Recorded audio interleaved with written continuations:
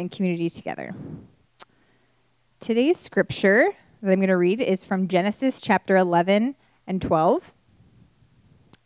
So starting off with verse 27 of chapter 11 reads, "This is the account of Terah's family line. Terah became the father of Abram, Nahor, and Haran became the father of Lot. While his father Terah was still alive, Haran died in Ur of the Chaldeans in the land of his birth. Terah took his son Abram, his grandson Lot, his son Aran, and his daughter-in-law Sarai, the wife of his son Abram, and together they set out from Ur of the Chaldeans to go to Canaan. But when they came to Haran, they settled there. Terah lived 205 years, and he died in Haran. The Lord said to Abraham, 'Go from your country, your people, and your father's household to the land I will show you. I will make you into a great nation, and I will bless you. I will make your name great, and you will be a blessing.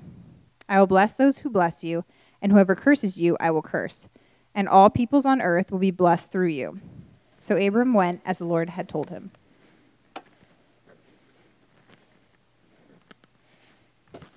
Let's pray.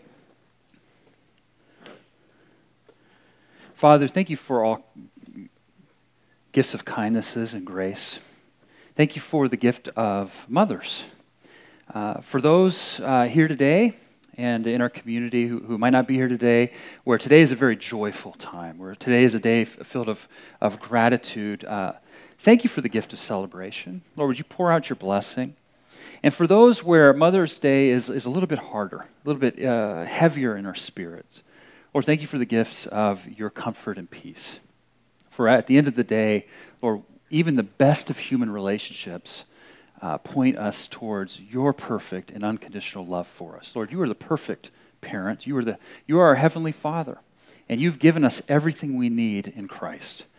And so, Lord, today is about you, and we love you. We praise you. Would you be here at this time? Would you open up your scriptures to us as I speak these things? Would it be your words, not mine? And each of us, would you give us your Spirit as we try to understand it? And we just long to be touched by you. In Jesus' name, we pray. Amen. Well, happy Mother's Day.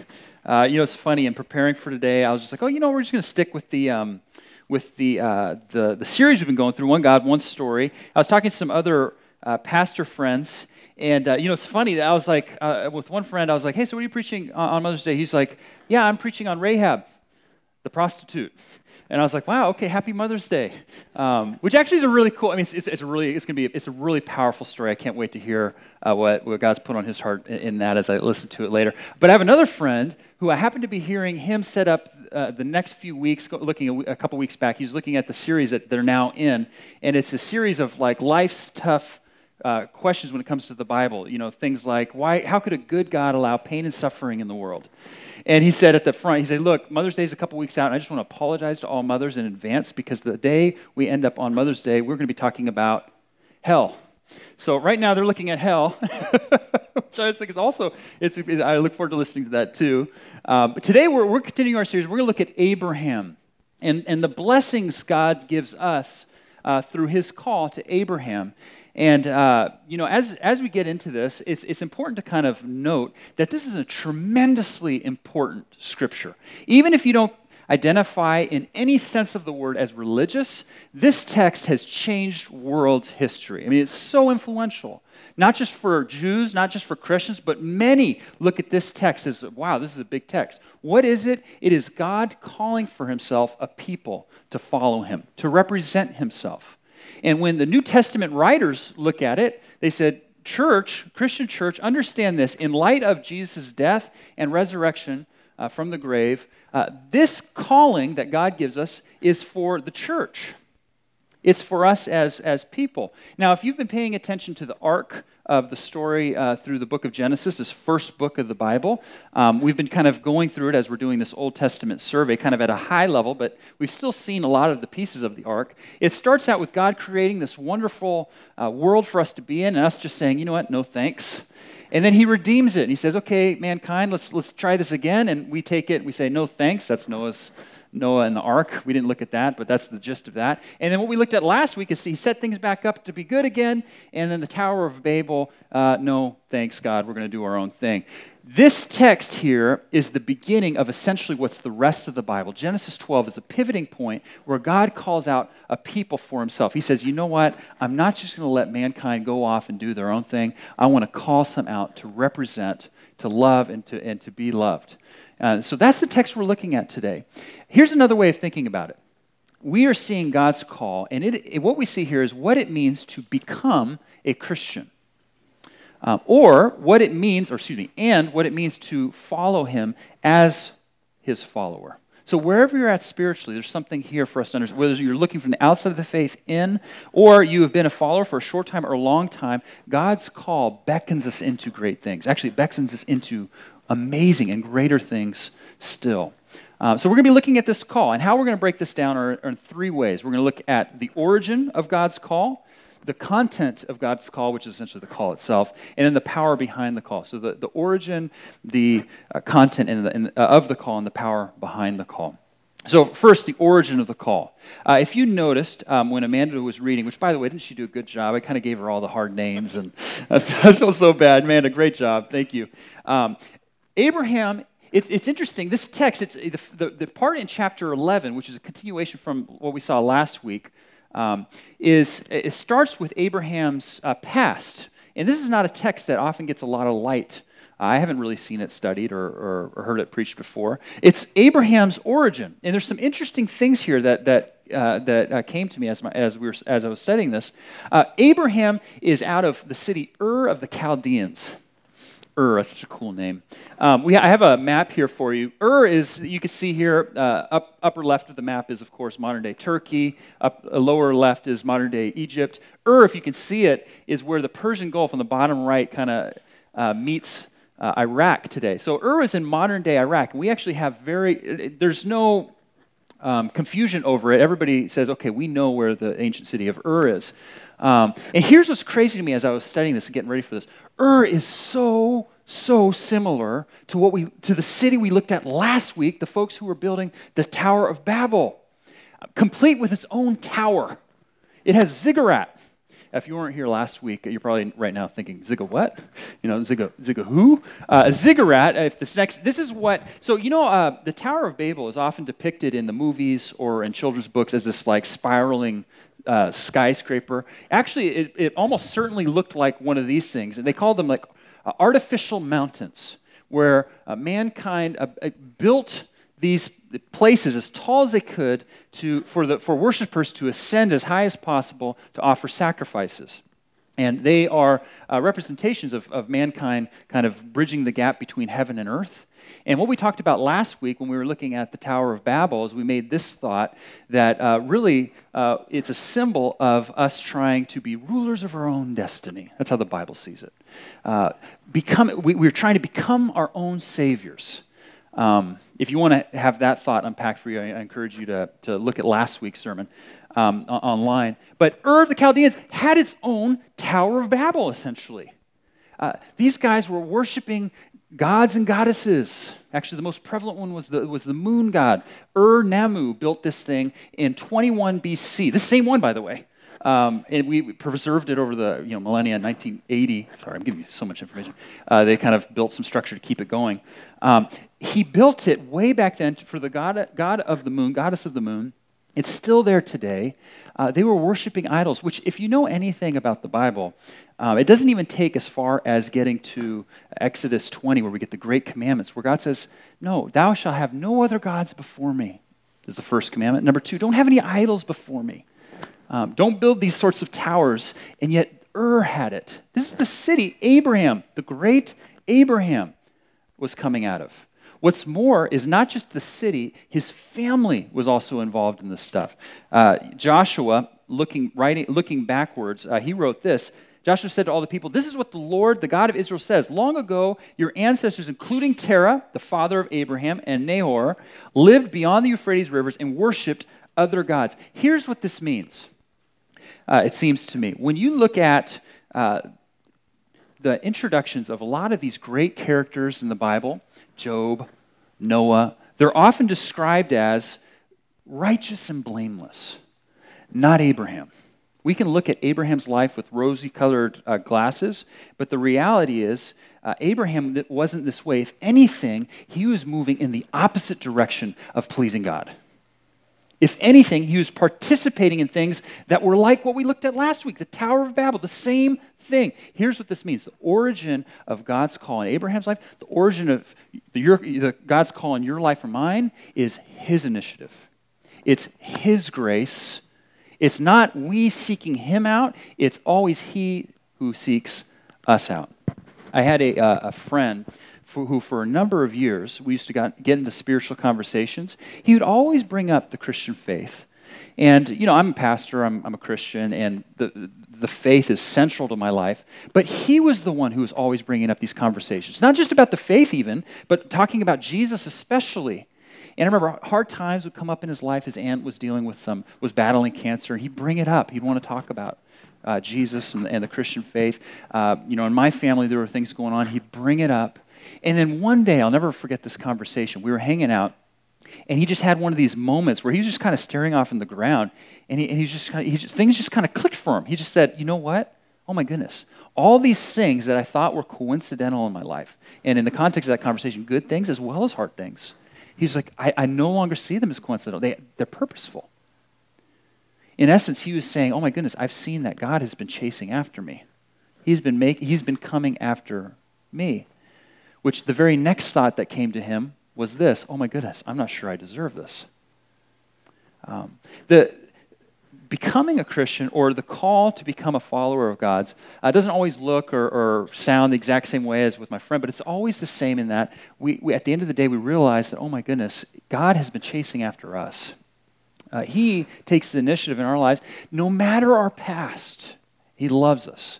He gives us grace. One of the fun things about being a pastor is I often get to hear people's testimonies, we call them, or people's stories of how they became Christian. And what's interesting to me, too, is you can see this in a transformation of somebody who has put their faith in Jesus, and then understanding this thought is oftentimes when you hear someone sharing their story of how they became a Christian, early on it's, I was looking for God, or this happened in my life and I found God, or something of that effect. And then there's a point where the testimony changes, like, oh my goodness, God had been reaching out to me all the time. He reaching out to me, and I responded. Finally. It's like the great English poet Francis Thompson describes God. He is the great hound of heaven. I didn't want to put any of the stanzas of this poem up there because the English is harder to understand than Shakespeare. But the whole thought is like, man, my feet have been trying to take me as fast and far away from God as possible, but his pace always outran mine. And even when I was yelling at him and saying, where are you? Why aren't you here? And demanding that he's here, he was always present. He was always loving, waiting for me.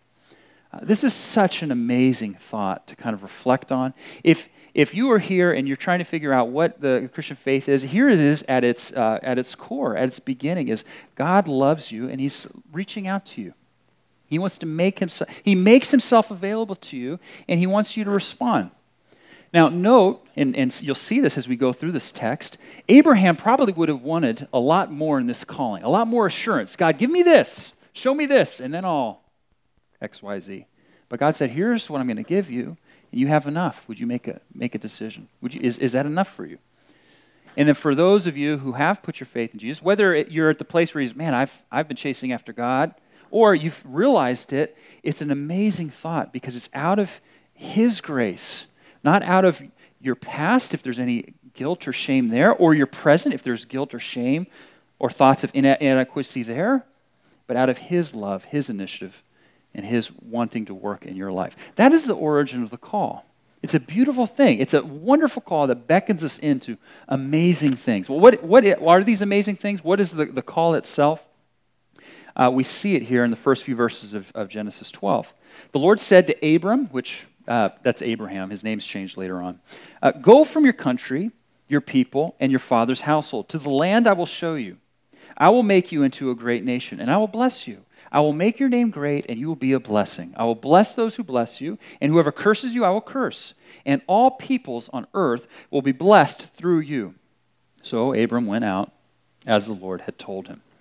Now, the calling here, we can see really in two parts. We can see it as Abraham's part and God's part, okay? So let's actually look at those in reverse order. So first, what is God's part in this calling? And the only way we can understand or really start to understand what God's calling here is in this text is to understand this word blessing, okay? Because this word blessing is just used a number of times. God blesses us. He blesses those who follow him. What does the word blessing mean?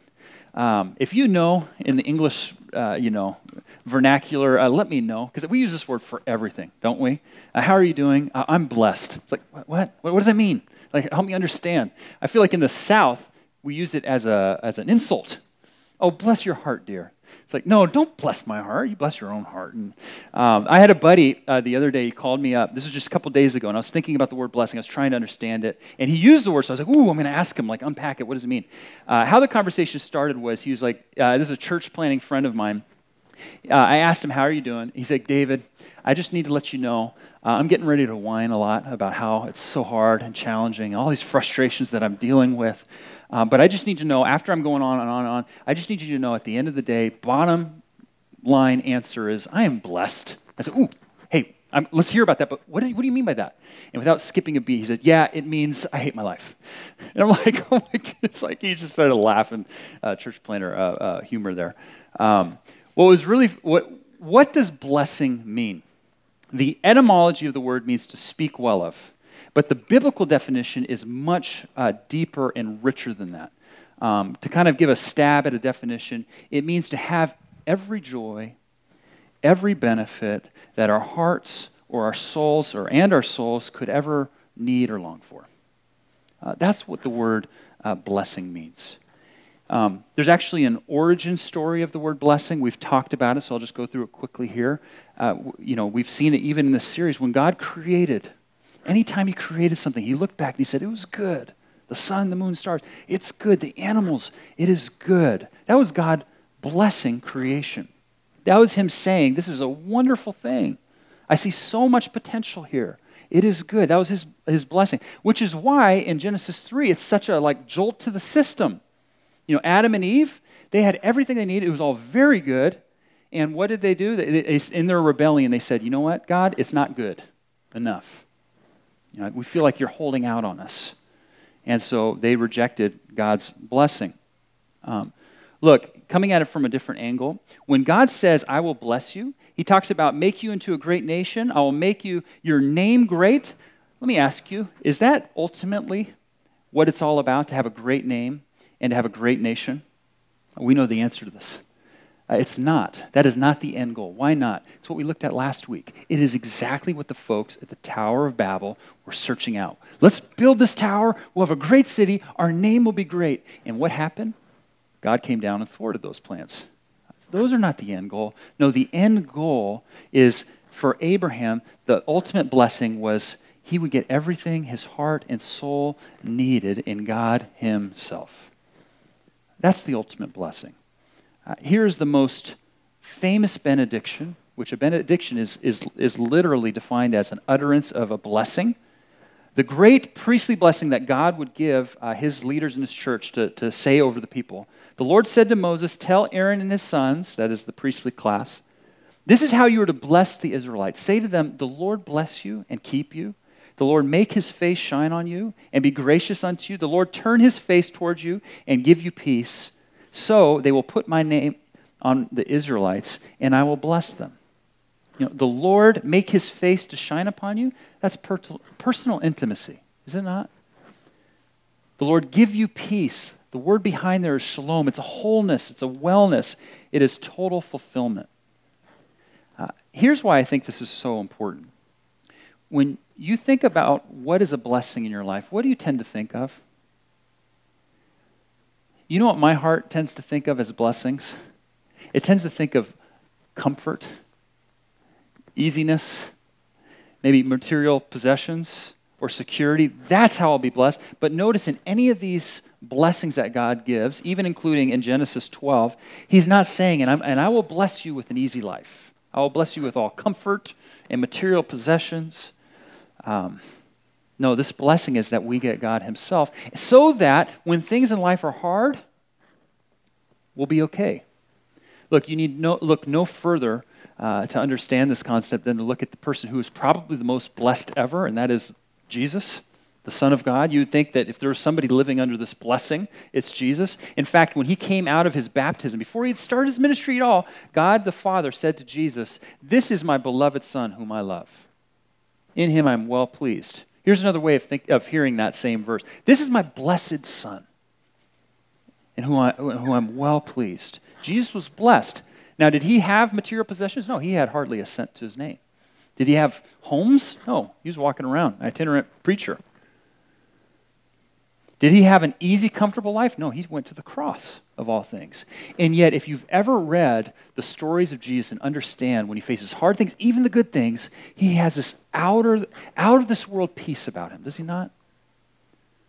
I mean, he's faced a lot of hard things, but even the good things. Hey, let's make him king. We're going to make you king, Jesus. No.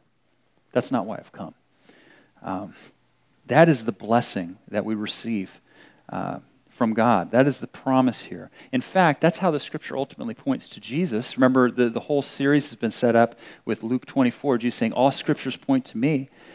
Ephesians 1:3 says, Blessed be the God and Father of our Lord Jesus Christ, this is Paul writing to the early church, who has blessed us in Christ with every spiritual blessing. He just lists some things off. He's called us, meaning he took the initiative. He came after us. He's given us forgiveness of sins. He's redeemed us. In other words, he's provided a way back to have a restored relationship with God.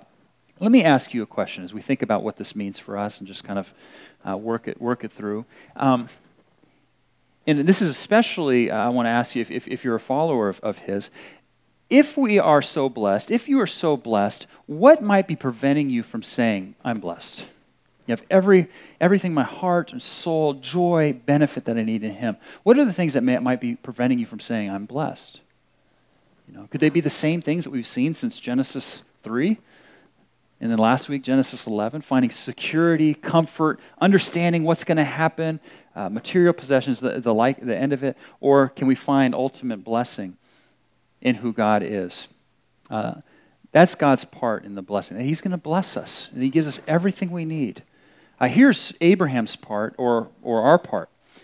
Let me read it again with that thought in mind. I will make you into a great nation. I will bless you. I will make your name great, and you will be a blessing. I will bless those who bless you, and whoever curses you, I will curse. And all peoples on earth will be blessed through you.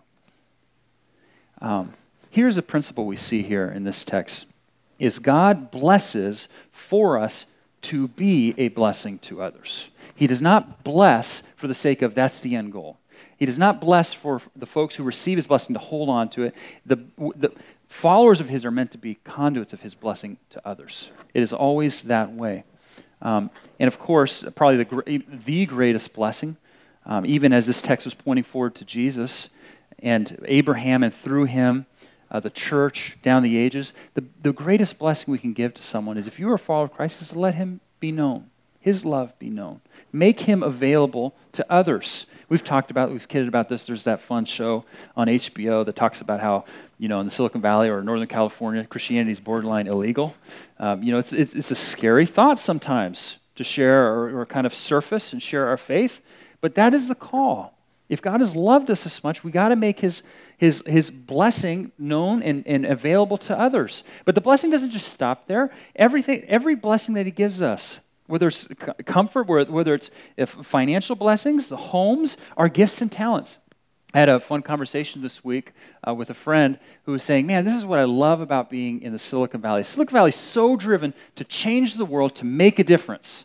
Coming from the Midwest, he was saying that oftentimes what happens, and he's obviously speaking in general terms, it being from the Midwest, he's saying, what I've seen is a lot of people kind of accomplish what they need to accomplish, and they kind of hit cruise control. He said, what's interesting about the Silicon Valley is you just got people so driven to make this difference, change the world. That's awesome. That's wonderful. But while a lot of those motives can be mixed here of, hey, let's change the world, let's make it a better place, while I make myself a good living, while I make myself a buck, God's call is even further, is even purer than that. It says, don't worry about your own blessing.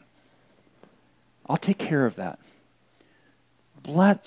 My blessings come through you. Would you live to bless others? I just I can't think of a better example nor a more timely example than to talk about mothers in this case. Talking about people who take their blessing, collectively speaking, generally speaking. Mothers are humans too, so it's often, often this is sadly not the case. But by and large, mothers take the blessing they have, and don't they just live so selflessly? Just so outpouring, and not with any concern for what they get back. Anything that they want to say. And what's really best in this scenario is when we're able to reciprocate some of that. But it is so hard to thank a good and loving mother. I'm so bad at it. I mean, just because I can't articulate it. When I was a little guy, the best I could do was in classroom they'd give you these assignments to like write a card and draw hearts on it and stuff like that, and write your mom a note. And I was like, I don't even know how to do it. So I every year from first grade through like fifth grade, I'd write, okay, take the card. I love you, Mom, very, very, very, very, very. I just very much. And it's just, even as a kid, I wouldn't have been able to say, I don't know how to say it, but that's just a reality. What can we do to just really express and say thank you to mothers who've been a blessing in our lives? The answer is nothing really, except just kind of say thank you and our gratitude. How much more beautiful and perfect is God's love for us? Even the best of human relationships point towards His love, His kindness to us. And He just wants us to take the blessing that we have and make it available to us, and make it available to others. But for sure, it's a daunting call. I mean, here's how He puts it. This is the other part of Abraham's call. The Lord said to Abraham, go from your country, leave your people, your father's household, to the land I will show you. We need to remember that, okay, if you put yourself in those shoes, that's a scary thing. This is before they had maps. This is a not very mobile or individualistic society. It was very family-driven. In other words, Abraham was being asked to leave everything. You and I, we might say, hey, all right, for a season, let's live in the city. Next year, we'll live in Silicon Valley. It's kind of ain't no thing to do that. But for Abraham, this was leaving everything, all his security, all his creature comforts, the culture that he knew, and setting out. And the best part, God said, to a place I'll let you know. I'll get there. Don't worry. How do you handle uncertainty? I mean, could you imagine just being like, hey, just get going? Where, God? You didn't miss that. I didn't tell you. But just get going. Look, of course, God's call does not always include within it, hey, leave your people, your nation. We see plenty of times in the Bible where that's just not the reality. A lot of people who become His followers are staying where they are, and they're participating in this. But what it is, at the end of the day, for each person who does follow God's call, is saying to God, I don't even understand how all this works out. I don't know how it's going to work out. But if you're calling me into this, if you're calling me into this season or into this area of life or ministry, if you've called me into, I don't have it all figured out, but I'm going to follow because I know you're good. It's scary. I've had a lot of friends when they were thinking about becoming Christian, becoming a follower of God's. A lot of us, what we'll do is we get to that point, we're doing a cost-benefit analysis. Okay, I'll follow Him, but what's this going to mean? Am I going to have to change this over here? Am I going to have to do this? But God kind of removes that from the equation. He's like, you just got to follow me. Just take what I give you, and you got to follow me. That's scary. But I can tell you, I've never yet met a person who has said, I'm going to follow after Jesus. I don't know how it's going to work out, and said, man, that was a bad mistake. I have found a lot of friends who have been disturbed and bothered by and repulsed by churchianity, if I can call it that way, but never saying, I'm going to follow after Christ and see what He does. Or, if you are a follower of His, where He makes something available and you don't know exactly how it's going to work out, and just jumping in to see. It seems to me this is what The Hobbit is about. J.R., if you don't know by now, I'm a fan of The Hobbit and Lord of the Rings. J.R. Tolkien was a man of faith himself. Man, The Hobbit is this. It's this story. At the beginning of the book, or the movies, if that's your thing, Bilbo Baggins is all about his hole in the ground of a home. You know, he has all the comforts that he needs. He doesn't, you know, he can talk to his aunts and uncles every once in a while, but no more than that. And he has his little garden. Everything's perfect. And along comes Gandalf to mess all of that up. It's like, Bilbo, we have an adventure for you. And at first, he's just like, no, I'm good. I have everything I need. But then when it starts to sink in a little bit more, he says, you know what? I'm not the right person. And the company that Gandalf brought, who were supposed to be his traveling companions, the dwarves, who are going on this great quest, they look at Bilbo and they say, yeah, he's not the guy, Gandalf. What are you talking about?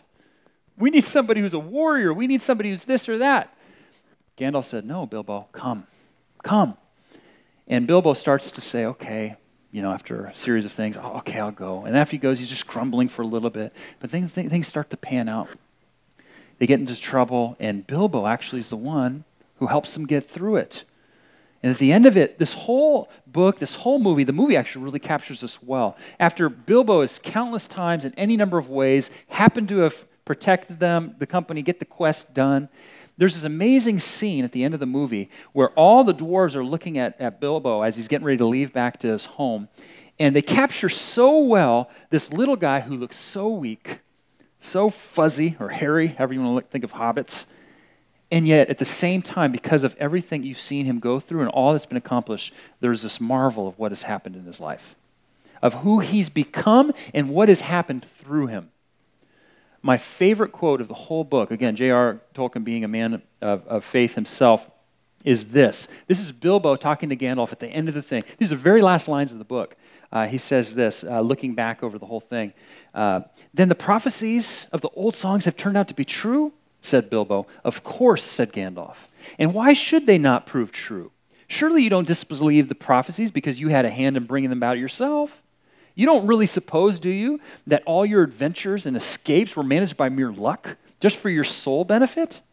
You are a very fine person, Mr. Baggins, and I'm very fond of you, but you are only a quite little fellow in the wide world after all. Thank goodness, Bilbo said, laughing, and he handed him a tobacco jar. Just went over his head, sort of, not really. But I think J.R. Tolkien is showing us what God calls us into. It's an adventure of a lifetime. We will be changed, and through us, things will be changed, and not just to the level of Silicon Valley, change the world, but changing eternity. Helping people understand God's love for them, even as we understand that and act as a conduit for that. Last thought, what's the power behind this call? The power behind this call is all of these amazing places in this text where it says, God himself says, I will.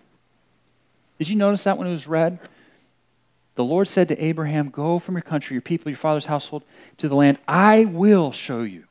I will make you into a great nation, and I will bless you. I will make your name great, and you will be a blessing. I will bless those who bless you, and whoever curses you, I will curse. And all peoples on earth will be blessed through you. I will, I will, I will. This brings us full circle, therefore, back to the origin of God's calling, and that is, again, not just the calling itself, but the calling playing out in our lives is always ever an act of God's initiative and an act of his grace. You know, it's so interesting to me. You don't have to look another chapter to find Abraham screwing up again, or screwing up for the first time. He follows God's call, and he just gets to Egypt, and he says, uh-oh, they're going to look at my wife, and they're going to think, oh, well, let's take her in, and it's going to be bad. Let's say you're my sister. And he does that, and that's the reason why Pharaoh takes her in. So he's like jacking up his wife by trying to what could he have done while you're reading this text? He should have trusted God. That's his part. That's our part, is just to trust God. And by the way, even when he had a hard time trusting God, fulfilling the calling in his life, God showed up, delivered him, took care of it. He redeemed hard things. And I think that's the point here. God is going to work out things. If you choose to follow him, he's going to work it out. I know there's a number of you, perhaps, that are thinking, why am I not over here in my life? Why am I not doing this? I thought this was going to be the case. God said, I will accomplish my calling. Or I don't know about my past. I don't know if I could. I will. Just trust. I don't know if I step into this role or I step in to do this thing or if I step out to love somebody in this way, if it's going to work out for me, my family, my security. I don't know. God's saying, would you trust me? And that's our role, is just to trust. Last thought in conclusion here is it seems like there are two fears, two objections, two fears that we will probably have in reading this text, fears that I have personally. One is, I'm not sure I can trust God to do his part in this whole thing. And the other fear is, I'm not sure I can do my part to do this thing. God's part, man, if I step out and I do this, will he really show up? Will he really take care of me? Will I really have this blessing we're talking about? And then my part is like, I don't know if I can do this. I'm going to mess it up somewhere. I don't have the spiritual unction to do it. I don't have the talents, the ability. I'm not sure I can trust God. I'm not sure I can trust myself. But that's the point of this text. That's how it points forward to Jesus. The only way we're going to be more like Abraham here is not to just try harder to be like Abraham, but to believe in the one that Abraham ultimately points to. He points to Jesus. The way we've been saying that is Jesus is the true Abraham. Jesus left all security, family, wealth, you name it, status. He left heaven itself, and he said, I'm going to follow you, God, the Father. And he went out into the wilderness, which he didn't know where that was taking him, which is ultimately the cross, taking our punishment for us. And so what he said, what we can do now is not just try harder and become more like Abraham and things will work out. No, we can believe and trust in the one whom Abraham points to, because in seeing what he has done for us, God is trustworthy. And in seeing what he has done for us, we know we can even live without fear of condemnation. Let's pray. Father, this is a very daunting call, but at the same time, it's so amazingly beautiful. And we're so thankful that at the end of the day, when we even partially do a sort of okay job at stepping out, it's because of your working. And when we mess up, which is more often than we'd like to admit, you're still working things out beautifully. And that's not only true for us individually, that's true for us as a church. And we just long to take the blessings that you've given us and bless those around us. Bless Mountain View.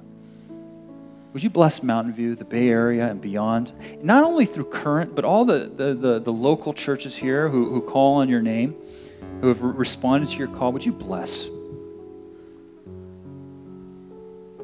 We love you, and we pray all this in Jesus' name. Amen. Well, at this time, we're going to continue our time of worship by taking this morning's offering. If you are new with us, we just would love to get your information. Prayer requests, write that on there, or if you want to get connected further, this can help us get you a lot of information. For those of you who came prepared to give, this is a time where we give back unto the Lord and worship a portion of what he's given us, and a portion of how he has blessed us. We respond to that in worship. A number of you I know give online, as my family does. That's worship too. I encourage you to reflect on his blessing, his kindnesses at this time as we continue to worship God in this way.